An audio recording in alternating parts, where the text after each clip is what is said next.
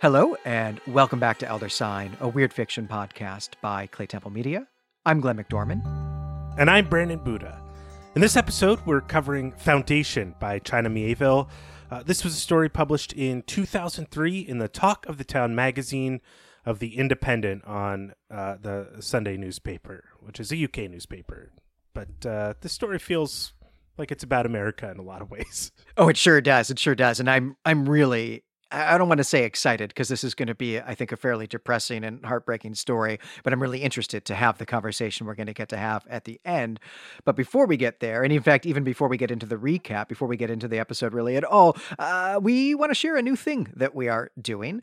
One of our listeners, which is to say one of you, wrote to us to ask why we sell extra episodes, why we sell bonus episodes, but don't sell nominations to the votes. And the answer to that question is that we're kind of dumb. That's a great idea. So we're totally stealing it. And we've even made our first sale to the listener in question who purchased the nomination of Robert E. Howard's classic story, The Black Stone. And I will say, too, I was given the impression that this listener does not think that I really should be trusted to pick out the best Howard stories to talk about. I think that's probably right. So I'm really excited about this. Yeah, it really is a great idea. And it's going to open up the kinds of stories that we cover. There's a huge number of, writers and horror stories and weird fiction stories, all sorts of stuff that are a part of the broader genre that neither you nor I are aware of. We're probably more familiar with older writers, which we represent pretty well on this, but contemporary stuff is stuff I'm interested in reading as well. And this is a great way to get some of that or to mix in stories that our listeners are really interested in hearing us talk about. Yeah, I do think this is really going to open up this show, and it really is a brilliant idea, and I do feel dumb for not having thought of it, but here is how this is going to work, right? So episode commissions are extra episode, and what that means is that if we normally do 24 episodes of Elder Sign a year, and you want to commission us to cover a favorite story of yours, then that means that we'll do a 25th episode that year, and we also do those right away, right? The turnaround time is usually a month. Actually, it's usually less than that, and on the other hand, nominating to the votes will just mean that there's a chance that your story will be one of the 24 episodes that we have regularly scheduled to do that year. And we do say chance, but really, if somebody pays us to nominate something, we will record an episode about it. Even if the voters keep rejecting it, it just might go on Patreon and it might, take a few months for that to happen. So the difference really between commissioning a story and nominating a story is that you're not getting extra content and you're also not going to get it right away, right? The lag time is going to be several months. The commissions are a better deal, I would say, if you're really excited about something and you want it now. But if you're patient and if you're willing to take your chances, then I would say consider buying a nomination. And we're going to sell those for $60 per episode that we would need to devote to the story. Though, of course, Patreon supporters get discounts on that. And at certain levels, you get a free nomination or even recurring free nominations.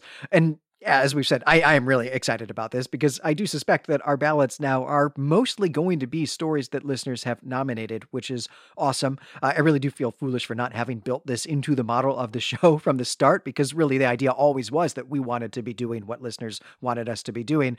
So I'm really excited to have this just open the show up. Yeah, I cannot wait. And I really am excited to see what our supporters and listeners want us to read and cover on Elder Sign. And I should add some more details here about how to actually go about doing this, since we have not really set up an online shop yet, though that I think is in our future next year.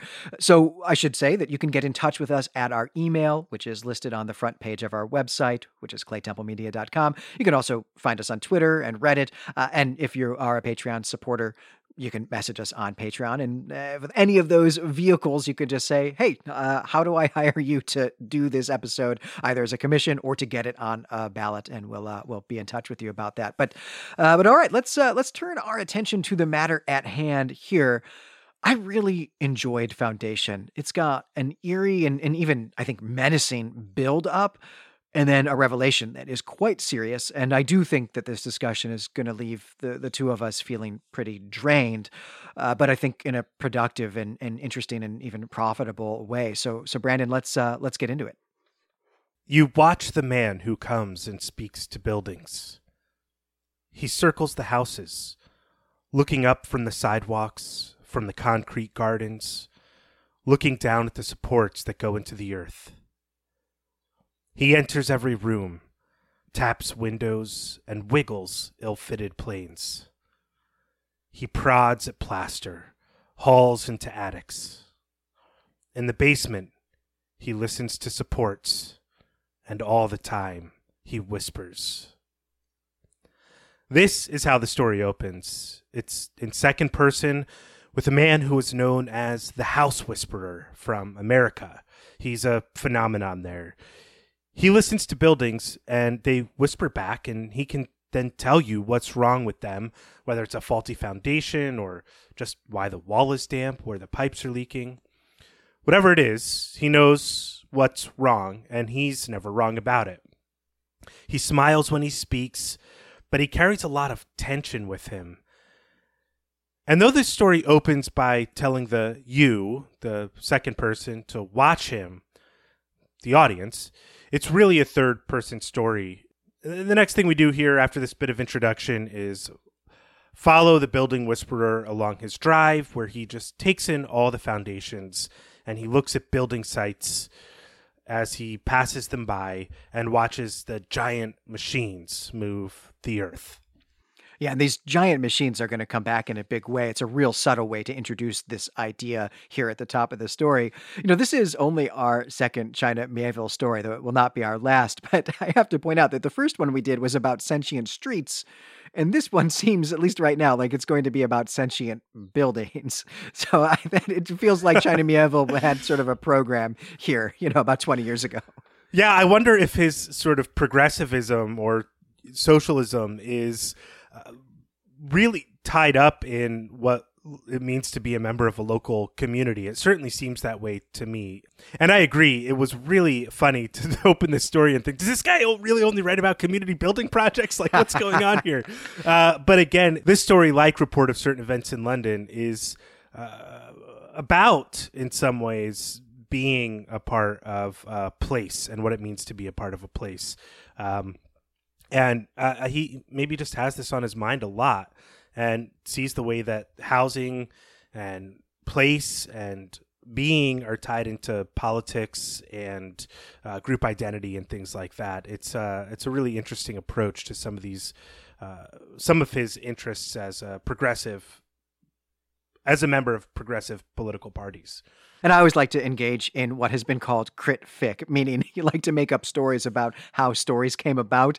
And so I do like to imagine China Miéville during this time just sort of wandering around London and really thinking about the infrastructure of the city and thinking of, what are some weird tales? What are some horror stories I could tell about the physical, the material aspects of a city, especially cities that are old, as most of our cities are, having been constructed really between about 1870 and 1920, right? That our cities have gotten old and crumbling. This is something that has become a political issue. But I do like to envision China Miéville just on long walks, thinking up stories while he looks at cityscapes, and it's not a bad thing to do.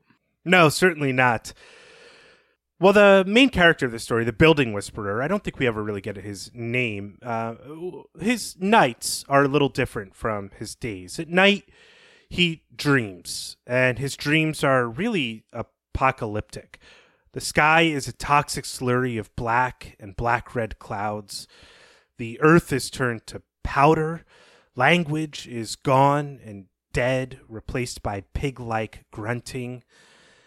And I just want to point out here that this story is narrated in a very dreamlike way. And it's not quite stream of consciousness, but it does kind of move through topics rapidly. So if I start with a dream here and then go into this next thing that's, in the next paragraph, it's just because the way the story is narrated just kind of pulls you along these almost disjoint ideas until they coalesce at the end. One of the ways that Miéville does this is to write the story in the present tense, right? So you pointed out that it starts off in second person and then does switch to third person, but it is in the present tense rather than the past tense, and that creates this sort of dreamlike quality to it. In fact, in terms of the use of voice and tense here, this story reminded me an awful lot of Gene Wolfe's masterpiece, The Island of Dr. Death and Other Stories, where Wolfe employs some of these same tricks. Yeah, absolutely. There are certainly some style and voice choices that overlap with The Island of Dr. Death and Other Stories. Well, while this stream is going on, the narrative continues to tell us about a time where the man tried to build an addition onto his own small house, which is on the edge of the city. But he only got so far as digging a hole in the ground, and that hole is still there. It's all that remains of his efforts to build this foundation. And he stopped digging this hole when the foundation spoke to him, and a terrible liquid swelled up from the ground. And when he sees the foundation in his dream, he wakes up and retches, but he can still hear the foundation speaking. It says, "We stay. We are hungry." And this is a strange moment in the story, because typically when we think of a building foundation, we think of not just the hole in the ground, but the poured cement that supports the whole house, that bears the weight of the house on it. But here we see that the foundation is something other than that it's something that's exposed by digging this hole in the ground, and not the kind of cement pouring and the load-bearing structure that we would typically think of, that Mieville is getting us to think of in terms of houses and buildings in the way he introduced this concept. In the mornings, the man kisses a photograph of his family. They're gone, and they're scared of him. But he has a job to go to. It's in the mid-city. It's an apartment building, and there's a crack through two of the floors.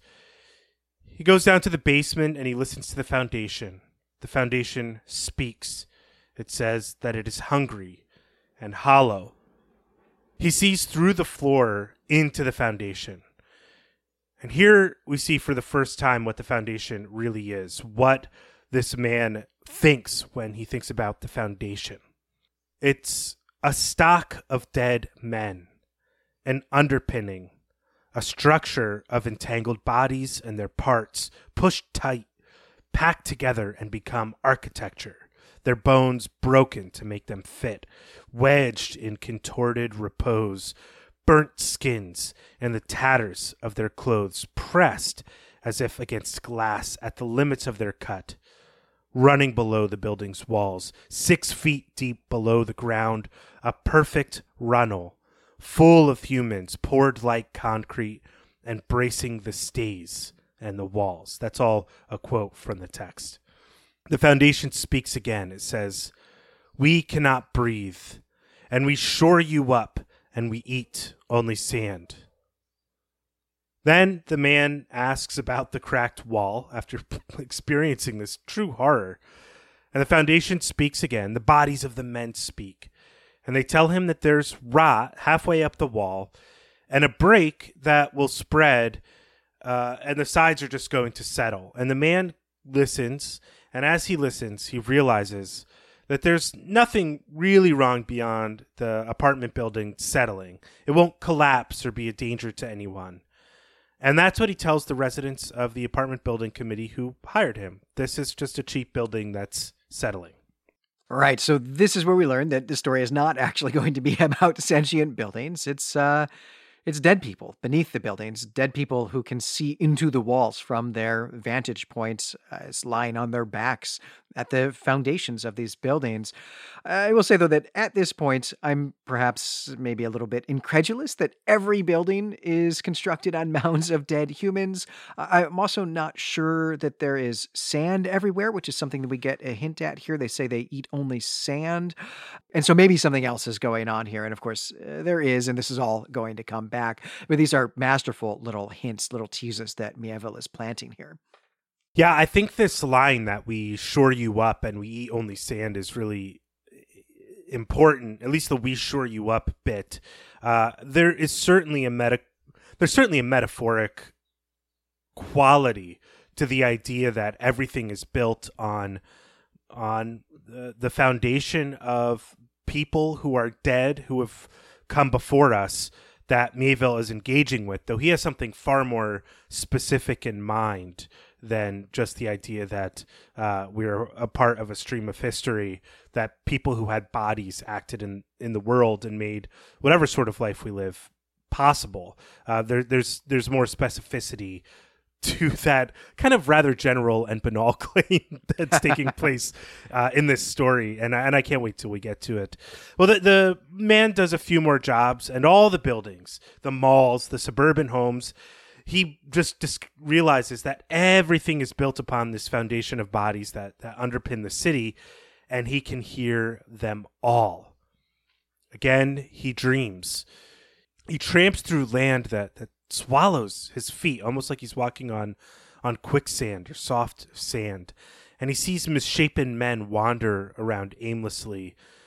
And a terrible liquid, again, this liquid imagery returns, this thick, like syrup-like liquid, tries to get at him just below the dusty ground. And he hears the foundation speak, and this time it's not underground, it's above ground. A wall of dead men are now as high as his thighs. It says, "We do not end. We are hungry, hot, and alone." The foundation is trying to build something out of itself. Again, we return to the building whisperer at work, and this time he's in new construction developments or track housing plots and other places, and he tells petty developers if the land will present problems for houses early on before they start building, so they can know whether or not they're going to have to rebuild these houses or if they're going to collapse while they're building. And he's been doing this work for almost a decade. And this is kind of how time moves around in this story. And only now has he found the building that he's been looking for. So we learn that he's looking for something in all of this work that he's been doing. There's also a comment on kind of the corruption of politics and land development here, which is a great theme of noir and hard-boiled detective fiction, but it's also a real problem for a lot of communities. This apartment building that is the building that the building whisperer has been looking for is built cheaply. It's 30 stories high, and it was here again only allowed to be built through the corrupt combinations of shortcuts in capitalism and dirty local politics, the kind of confluence of those two realities. The foundation of this building is in a swampland, and this made me wonder if this is a reference to Washington, D.C., and everything is crumbling. The building is in terrible shape. It's definitely going to fall. And even though the man knows that this building is in bad shape, he tells the owners or the residents or whatever that there's nothing to worry about. And then he dreams again. And the bodies that make up the foundation are up to his chest. Whatever they're trying to build above ground is growing. 3 months after the man tells this high-rise building, this apartment building, that everything is fine, it finally collapses in on itself. And he watches the news reports. He sees that many people have died, including 6 children. And the man pleads, he begs to with the foundation, almost like prayerfully, to accept this as an offering. He fed the foundation with more bodies, and now he can just be left alone. Now they can find somebody else to bother. Yeah, this line is, man, it's intense. It's heartbreaking. Here's what he says. In fact, actually, the verb that Mieville uses here is whispers. "There's something for you to eat. God, please, it's done. It's done. Leave me alone. You have something to eat. I've paid it back. I've given you something." Man, that's really, really intense. And you've done a great job so far, Brandon, of bringing in the gorgeous writing that Mieville brings to this story. I mean, this is a gorgeously written story. The narration, I mean, it's just enthralling, right? And so I think what that means is that it can go without notice that we are halfway through this story before we get to this point. And it's only here at this point that we actually get even a hint of plot, right? That the narrator is not merely describing the House Whisperer, but is maybe going to tell us about an event or an incident of some sort. And the character, the House Whisperer, is now finally up to something, right? There's some action being taken in the world in the sense that he has lied to a client so that this building will collapse because he's trying to appease the Foundation. But it's really only here, halfway through, that we get this plot movement. Right. And this is really the beauty of short story writing, is that you can take your time if you invest in voice and style and good prose. Even in a very short story, you can take your time to capture the reader with non-plot stuff. And it's one of the things I love about reading short stories, and these Mieville short stories have been really good, is that if you invest in those kind of techniques, in the technical aspect of writing, you can delay the plot revelation for a long time. And because the reader knows something like, I only have 10 pages of this and I love what I'm reading so far, it almost doesn't matter if something's going to happen because all the technical stuff is so good. But this story is about something, and most great short stories are, in fact. But I just think that Mieville's really a strong technical writer. Well, at this point of the story, the Building Whisperer reflects on how he has helped build the Foundation, not through this offering, through this appeasement, but how he contributed to its existence. He was in the 1st Mechanized Infantry Division of the Army, of the U.S. Army. And I think it's pretty clear. I think we're supposed to understand that he fought in Desert Storm. And he helped to build the trenches around his fighting positions that were a trap to others who either fell in, who were enemy combatants who fought in these sand trenches, or those who died in them and never left. And he can't escape his war memories.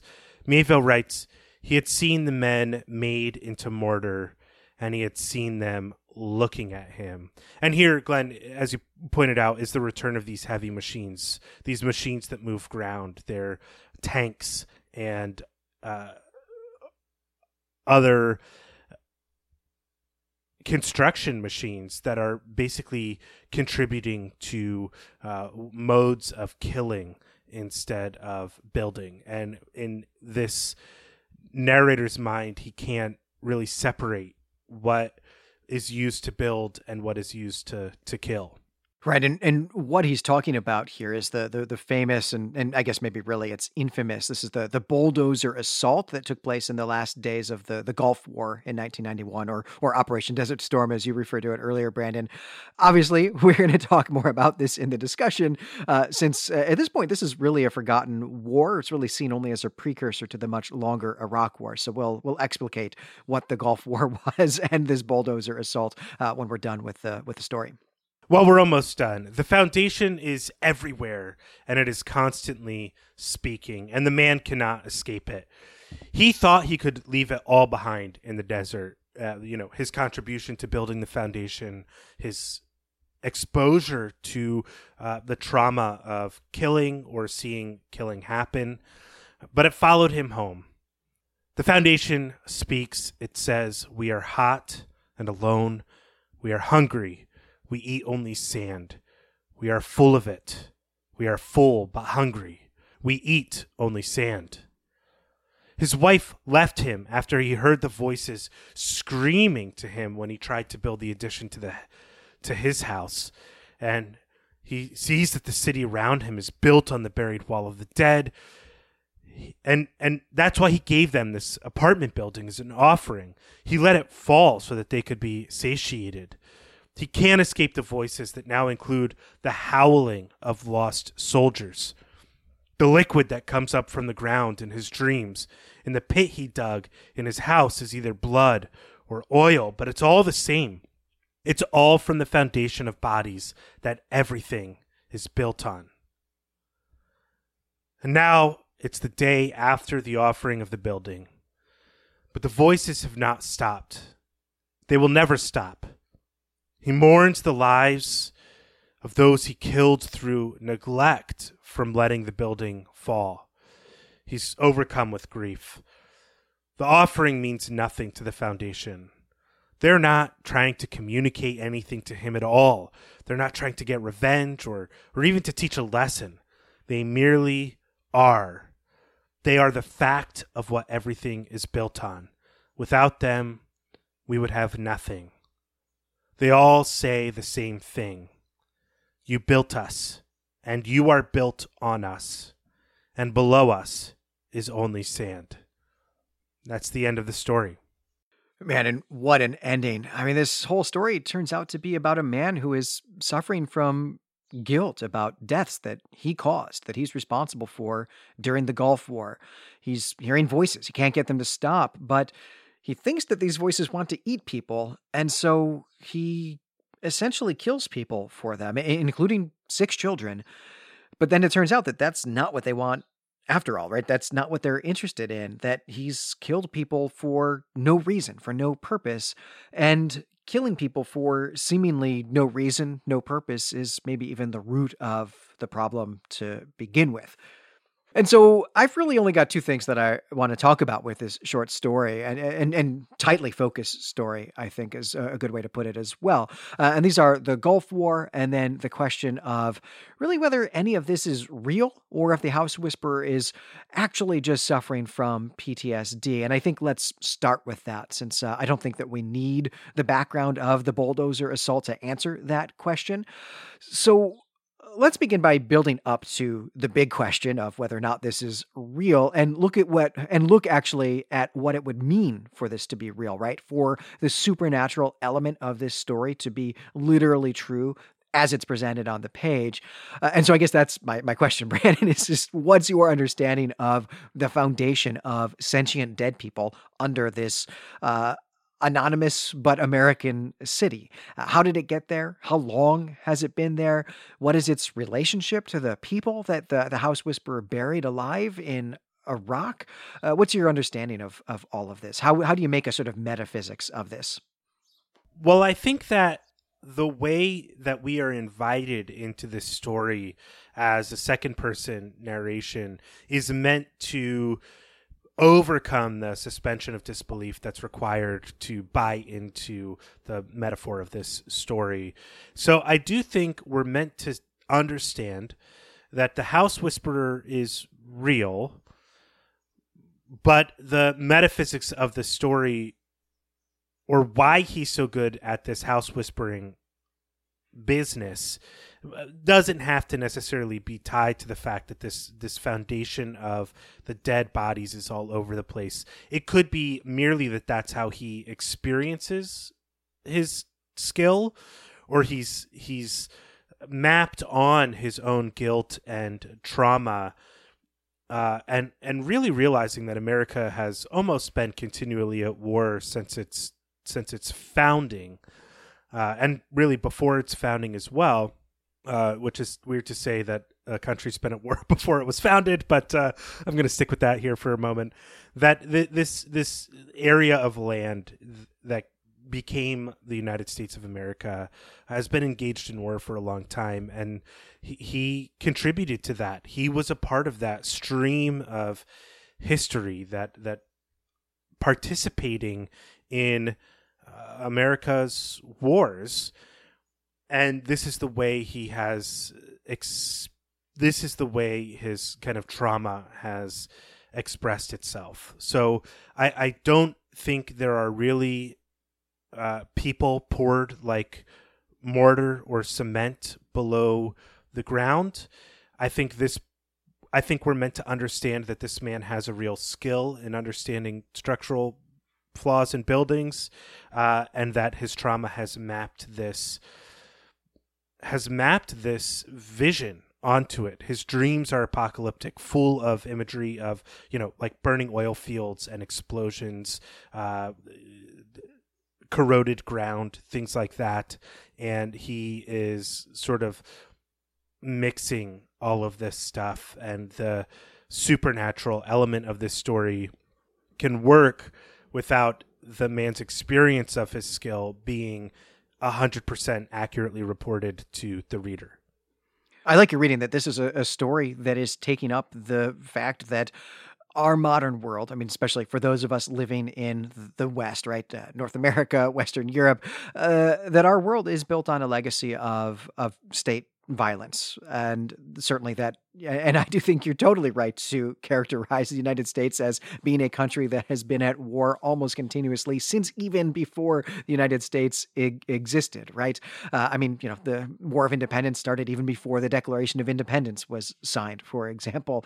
And that was really the reading I wanted to have of this story, is that Mieville is pointing to that, right? That he's thinking about the legacy of imperialism and colonialism and their relationship with the establishment of industrial capitalism that defines our world now. And certainly we have seen Mieville, put his progressive socialist politics in his stories before. It's what we talked about the most when we did certain reports of certain events in London as well. But I really got thrown here by the specificity of these dead people, right? That these are the dead people in whatever American city this is. You thought maybe it was DC. I just, for some reason that totally can't be textually supported, was thinking it was Florida. But in either case, right, the people who are under the foundation are not native to wherever this is. They're not native to America. So they're not the local victims of this, right? They're not victims of, say, the War of Independence or the Civil War or the War of 1812. They are these people from Iraq, right? And that doesn't make a whole lot of sense if what we're thinking of is this as a metaphor for the world is literally built on the victims of state violence in an abstract and a generalized sense, because it is specific to the people that the protagonist here, the House Whisperer, killed. And all of that, at least for me, suggests that the supernatural element of this story is not real. That this is definitely a weird fiction story where we can ask, yeah, but is the supernatural thing actually happening, or is it all just in this person's head? And I think the answer is definitely it is just in this person's head, that he is suffering from PTSD and is envisioning the world as being something that it is not. Yeah, that is more or less what I was trying to say. I think that he does have this skill, and regardless of what it actually is, whether or not it's a supernatural ability or an incredibly honed sense of intuition, the way that he is experiencing it himself is through this expression of trauma, of deep trauma and remorse and regret. It's not actually the case. Like, we wouldn't ever dig down into the ground and see this if somebody in this world were to say, well, where is it? Where is this foundation? Where are these cracked and broken bodies? And he would say they're just below the surface. Nobody would find them. It's merely the way that he is experiencing his own skill at figuring out what's wrong with houses. And that's what is happening in the story. It is all in his head, but I do think he is a building whisperer. I think that is the real weird element of the story.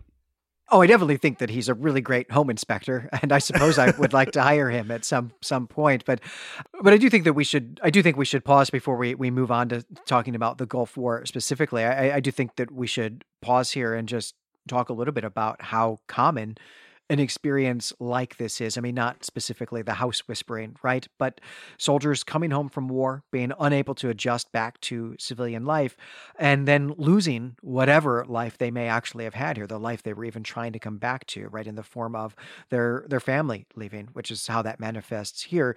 You and I were lucky. This is not a part of our Army story. This is not a part of our military experience, but we know people who had this experience, and it's far too common.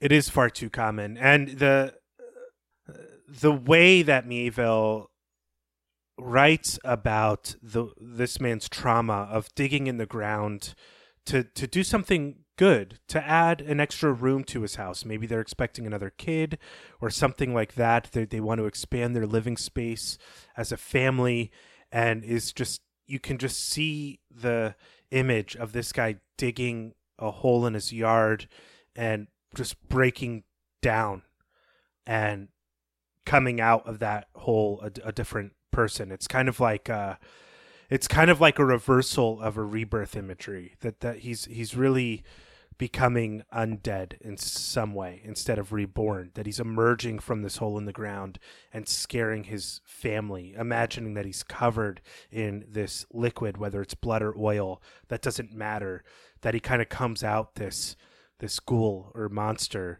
and it's kind of really, and it's really strong imagery, I think, that Mieville has used to show this moment of transformation that is not a rebirth, but is a worsening of the matter in the main character of this story's life. And this story is written at and certainly takes place during a time when there wasn't really any access to mental health care for American service members, whether or not they're coming home from war, but really just at all. But especially for veterans, people who've gotten out of the military, that there just wasn't real access to enough or good mental health care, which is something that has changed pretty dramatically, though. And although I've been removed from this world, I guess both of us have now, actually for nearly a decade, I suppose. My sense is, of course, that still this is in some ways a political issue, as I suppose all things that are about government spending money are, and there probably still isn't enough mental health care available to veterans. But at least now the stigma about this is gone, because this is something that we and our comrades, people we've never met, desperately have needed. And I'm glad that a story like this appeared in a newspaper, that it wasn't something that appeared in Weird Tales or just an anthology collection that only people interested in weird fiction were going to read. That Mieville was in some way, in a weird fiction way, bringing some light to this plight, to this experience of that soldiers have all too frequently. I think the PTSD narrative in this country, or the erosion of the stigma, really began after the first Gulf War or Desert Storm, because people were coming home and they were not okay. They experienced some terrible things, and there was question of chemical weapons being used as well. But even after the Vietnam War, terms like shell shock or things like that were still being used, which were terms for PTSD, after World War II and World War I.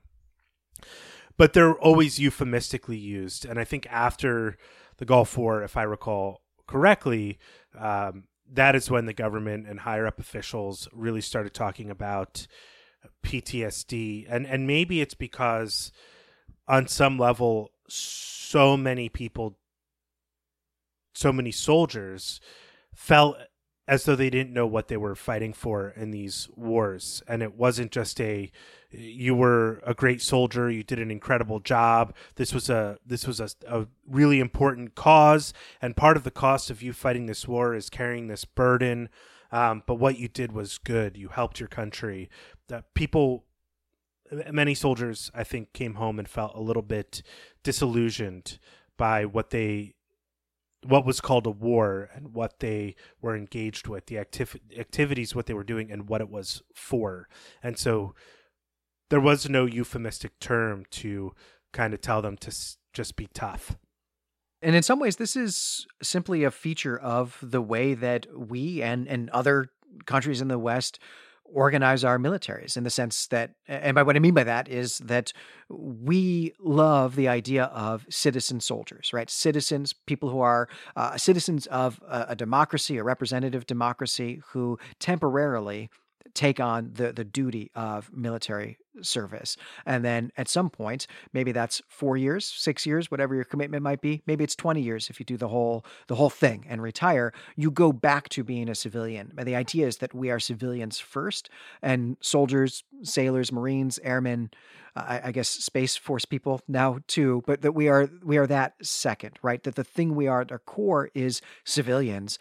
And that being a civilian is the default thing that we're going to go back to. And that's very different from what other societies have had, other societies that have been organized around war, or whether or not they're organized around war, but have had a class of people whose whole identity is actually that they are warriors and never civilians, or that the time they spend being civilians, engaged in civilian activities, that's the aberration, and it's the soldiering, it's the warrioring that is the default mode. And one of the consequences of the way that we do this is that we're asking people who've gone through a traumatic experience to leave that over there, go back home, and pretend none of that ever happened without. At least until recently, thinking long term, at least until after the Gulf War in particular, any ability to get help processing what you've experienced that will actually let you go back to doing banal things like just watching TV and using your grill in your backyard, selling cars to people,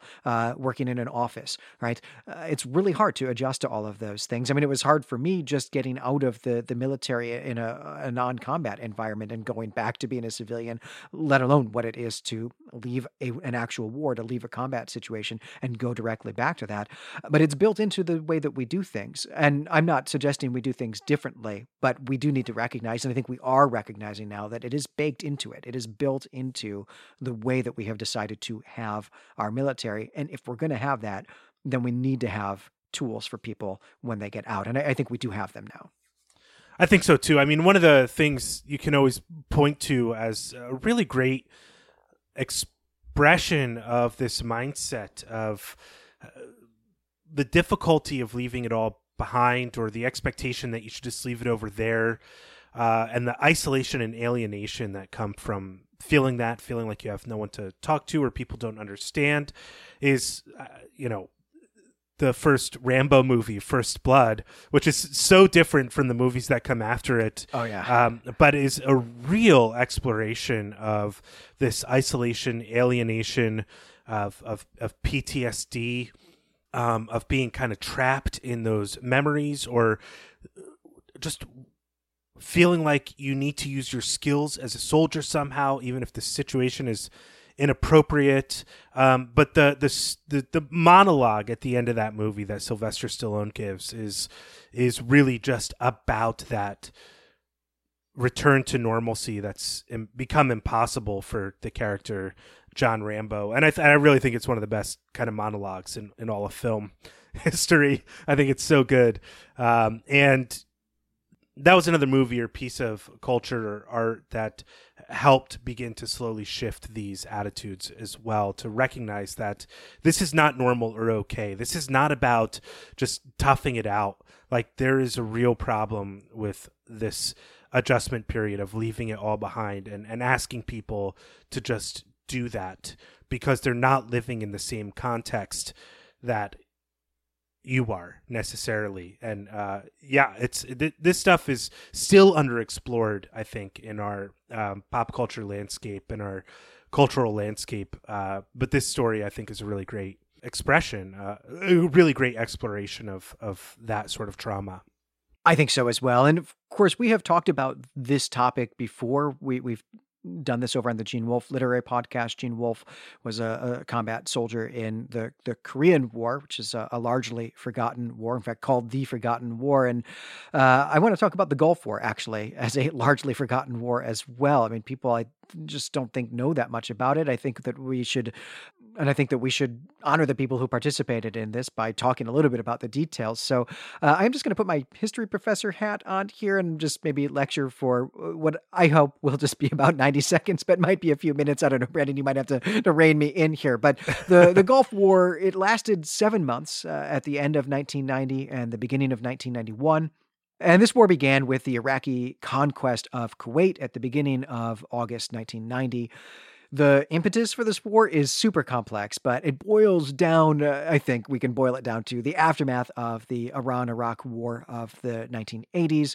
Iraq was heavily in debt to both Kuwait and Saudi Arabia. Iraq had borrowed a lot of money in order to fight that war, and also had a lot of infrastructure to rebuild, as well as citizens to help because of the destruction of the war.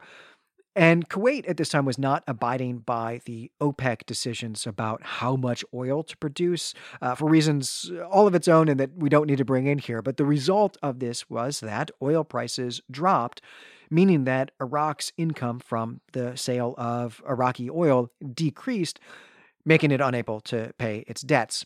And since Kuwait was at the heart of both problems, it's the reason they are in debt and the reason their revenues are declining. Once diplomacy failed, or maybe even before diplomacy totally failed, Iraq invaded. And so at the end of 1990, the US and a coalition of 35 other countries began sending troops to Saudi Arabia. And then in January 1991, those forces crossed into Iraq and Kuwait in order to defeat the Iraqi army and liberate Kuwait. And there were other agendas as well. I mean, like destroying Iraqi military equipment and military infrastructure in order to make Iraq unable to wage another war anytime soon. That's just one example of other agendas that the coalition forces had. All of this lasted only about 5 weeks before Iraq surrendered. And this bulldozer assault that's really at the heart of this story, this occurred in the last 3 days of the war. The Iraqi government, and really, right, this is the Saddam Hussein regime, was determined not to surrender, or at least not to surrender unconditionally. And so the last bits of the Iraqi army had established a defensive position of like trenches and walls and fences. And I think landmines was a thing that we were really very concerned about. I mean, if you know anything about 20th century Europe, and you can think of the Maginot Line, for example, these big defensive fortifications. And so the 1st Infantry Division, the 1st Mechanized Infantry Division, decided just to use bulldozers to destroy an area of trenches rather than to assault the trenches. And nearly 500 Iraqi soldiers were buried alive. And this was a really controversial thing at the time. In fact, American military leadership knew this even as they were planning it. And so they banned reporters from the area, which was very unusual for this war. It's a war that most of us at home got to watch on TV. And later on, this incident was even omitted from reports, all that sort of thing, right? So highly controversial. But even later on, when the incident came to light, the CO of the brigade that had done this, and I am quoting here, he said, "I know burying people like that sounds pretty nasty, but it would have been even nastier if we had to put our troops in the trenches and clean them out with bayonets." Right, this is the exact same reasoning behind dropping atomic bombs on Hiroshima and Nagasaki at the end of the Second World War. And I do want to be clear that I am not suggesting that we debate the ethics of either of those decisions here, though this is something that my students love to do. It's a really great thing to do in a classroom. And instead, Brandon, I really just want to know about your cultural memory of the Gulf War as someone who I think, anyway, if I've done my math correctly, was probably too young to really know what was going on at the time. Is this something that you learned about in school later as being important, or was this something that you encountered through other people in the Army? I was too young to have any real context of what was going on with the Gulf War, but growing up, we lived on the same property as my grandparents, not the same house. We had, my grandparents owned a lot of land. They had about 70 acres, and there were 2 houses on the property that, I was young, grew up there. Ty was about 6, which is right around when the Gulf War was ending. So I have just because we moved away, and that was like the first big experience of my life. I have a lot of memories from around that time. And I remember we would go over to their house on, Saturday nights or so and watch Murder, She Wrote. But we were there all the time, and the news was off and on. And I remember watching the Gulf War on TV. This is one of my earliest memories, probably. But I really had no other context beyond that. I wonder if we did learn about it in high school. I was always aware of it. So it's one of those things that's part of my memories, or like memories of culture, that I don't know when I really learned more about it. Certainly from learning from older soldiers in the Army, because I joined the Army only about 12 years after this ended. So there was some minor overlap, but not much. And then reading about things like Gulf War syndrome, the potential use of chemical weapons, or whether it was depleted uranium or whatever's going on with the strangely named Gulf War syndrome. I remember that being in the news a lot, probably before 9/11. But I remember the name General Schwarzkopf, Stormin. Yeah, you got it. Stormin Norman. Yeah, Stormin Norman. So it's kind of always been there. I was probably just right at the age where I was beginning to become aware of the larger world, and this was a big event. So I don't really know when I learned more about it. I hadn't known much about the bulldozer assault until we were covering this episode. So that for me, the stuff that stood out was the PTSD stuff and the Gulf War syndrome, and in fact, I think part of the reason why Gulf War syndrome, but why the PTSD stigma began to fade away also is that Gulf War syndrome couldn't be explained by any sort of usual means, and there was a question of whether or not it was the psychological toll of war, that this was a strange sort of maybe hysteria or hysterical group reaction to that these soldiers had. Yeah, the Gulf War syndrome that was an absolutely huge deal. It was a big controversy because it felt a little bit like it was a government cover-up. I mean, I think a lot of the Gulf War syndrome stuff was really inspirational to the X-Files, for example, which is maybe something we should do sometimes. Look at the way the X-Files deals with this sort of thing. But yeah, I watched this war on TV. I was in 7th grade at the time, and that was my first year of middle school, and then going into high school where I was a latchkey kid. So I would just come home from school and would watch this war on CNN. And man, I knew everything about Scud missiles. I learned a lot of geography and a lot of history from being interested in watching this war happen on TV, which for months was non-violent, right? That it was the violence of occupying Kuwait was over very quickly, and then there were many, many months of building up forces as a kind of defensive perimeter to protect Saudi Arabia and Israel. That was the called Operation Desert Shield, and then the actual invasion of Iraq and Kuwait, I guess to liberate Kuwait, of course, was called Desert Storm. But I was really very into watching this. But then, of course, I was in the Army just, 8 years later, I guess. And all of my drill sergeants were veterans of the Gulf War, though they also were all veterans of Somalia, which weighed on their minds way more than the Gulf War did. But the Gulf War still colored everything that I did in the military. Keeping an eye on Iraq was the thing that we were doing in the 90s, as well as keeping an eye on the Balkans and so on, right? That there was a real sense that we were going to go back to Iraq to fight a war again. And in fact, we did, though I don't think in the way that any of us would have predicted. It wasn't the way that we were being told that this was an important thing that we needed to be ready for. It was why we were, the way that worked out with 9/11 being the catalyst for that really, I think, took everybody by surprise. But yeah, this loomed large in my military service. But it is interesting now, right? Because I teach college students aged generally between 18 and 22, they're sometimes a little bit older than that, and they have never even heard of the Gulf War. They've never heard of it at all. They've also generally never heard of the Korean War, right? So there are a lot of forgotten wars. They also tend not to know that we're actually at war now and have been their entire lives, and they can't tell me where that is. And so anyway, that is why I wanted to spend a little bit of time talking about this war, just to remember some of the particulars of it, just as a way of doing honor to the people who had to participate in it, the people who had to fight in it, which is something that matters to both of us as veterans ourselves. Right. And this bulldozer assault is really a terrible, terrible, terrible action committed by the U.S. Armed Forces.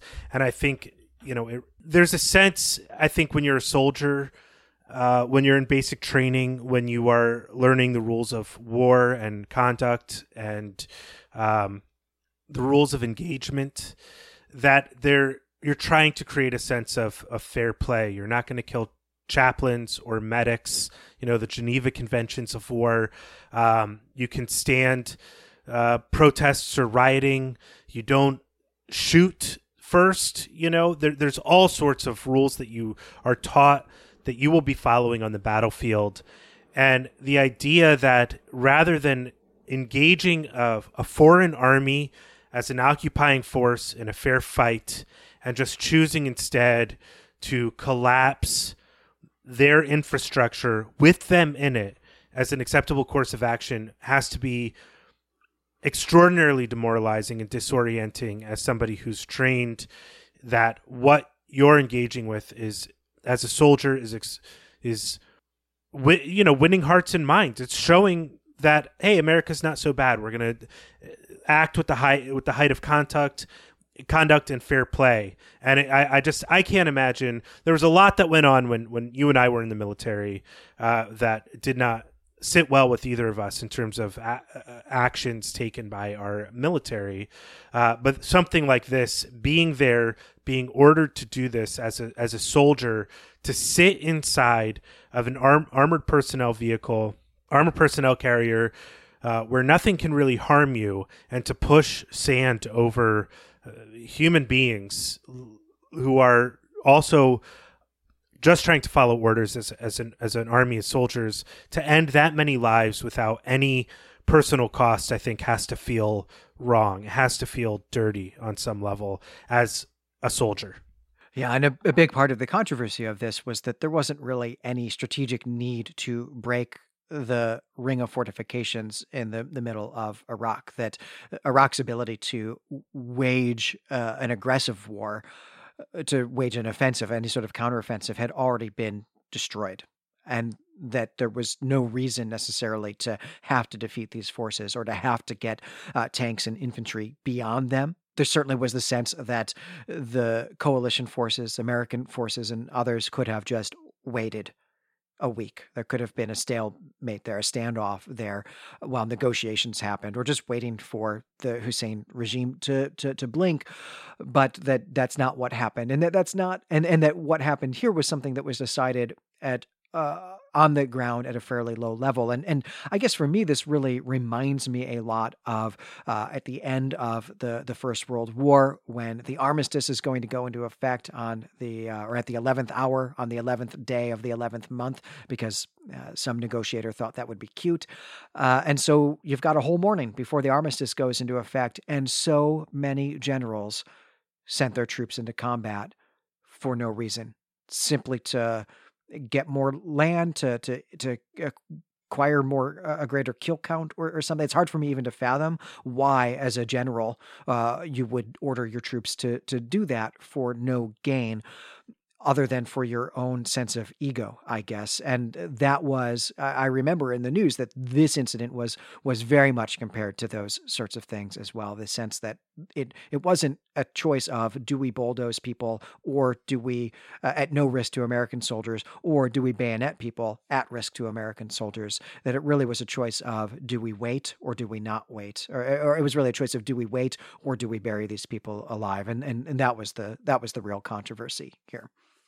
Well, the Kubrick movie Paths of Glory is about kind of exactly this mentality. And, you know, one of our favorite poets, Wilfred Owen, died, you know, just 6 days before this armistice, which people, high-level generals, etc., must have known that negotiations were taking place.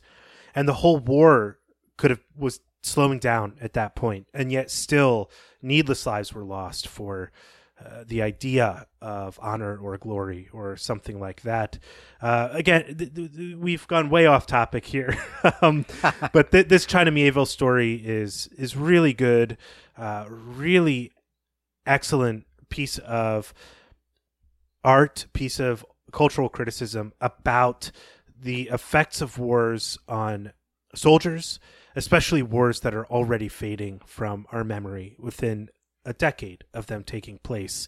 And there's not really a big effort in our country, even on Memorial Day, to talk about these sort of unsavory wars. And I think that is a massive cultural scandal, that by acting that way, by not remembering these wars, is an admission as a culture that we don't think they matter that much, but the effects they had on the people who fought in them are very real. And so that is, you know, something to take away from this story, I think. So on that note, as we think about the wars that our culture has forgotten or is fading from memory, that is going to do it for this episode. I'm Brandon Buddha. And I'm Glenn McDorman. As always, you can find us and our other creative projects, our other podcasts at claytemplemedia.com. And if you'd like to support the network and have your say in what we cover, please join us at our Archon level on Patreon at patreon.com/claytemplemedia. Please join us at the Clay Temple forums or on our subreddit, Clay Temple Media. Let us know what you thought of Foundation, of your memories of the Gulf War, whether you were growing up in it or whether you were growing up during it took place, or you fought in it yourself, or have real other distinct memories from that time. Let us know what you thought China Miéville was trying to say about that, about soldiers, about PTSD. This is a conversation we'd like to continue with you. So Foundation is the last story of the year for us. And I will say it's a great story to be ending on. I mean, I thought this was a brilliant story. So next time in 2 weeks, we're going to be back with our 2020 year in review show. We'll pick some favorites, also some least favorites.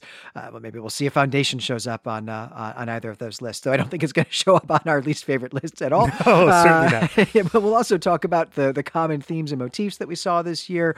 And then we're going to look ahead to 2021, where we've got, I think, a lot of new stuff in store, which will be exciting to talk about. But until then, we greet you and say farewell.